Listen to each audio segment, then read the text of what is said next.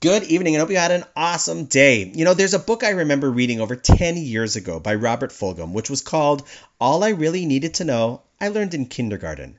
And after sharing the podcast last night, I saw something today which reinforced that idea in a big way. It was something that my daughter showed me.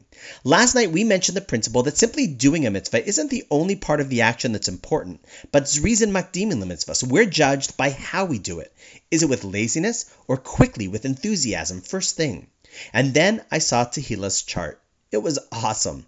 It wasn't a typical mitzvah chart that kids sometimes get from their teachers. It was none other than a zrizin makdimin mitzvahs chart. If you can see the image for this podcast, you'll see categories of actions that are relevant to kids, what they often struggle with. Things such as getting dressed in the morning on time, or cleaning up after they play, going to bed early, or listening to parents, stuff like that. But what's amazing about this chart is you do not get a check mark for doing it. You only get it for doing it with zrizus, quickly. Isn't that awesome?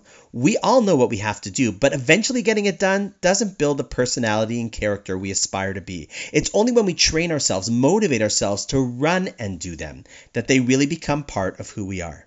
We're going to explore one more important detail about this, but we're going to save that till tomorrow. Until then, like Robert Fulghum said, it's amazing. Everything important in life, just like my daughter Tehilah, we already learned in kindergarten. Hey, Abba, but I'm in grade 1. Oh, and on that note, go to bed. Have an awesome night, and I look forward to seeing you tomorrow. But it didn't say go to bed.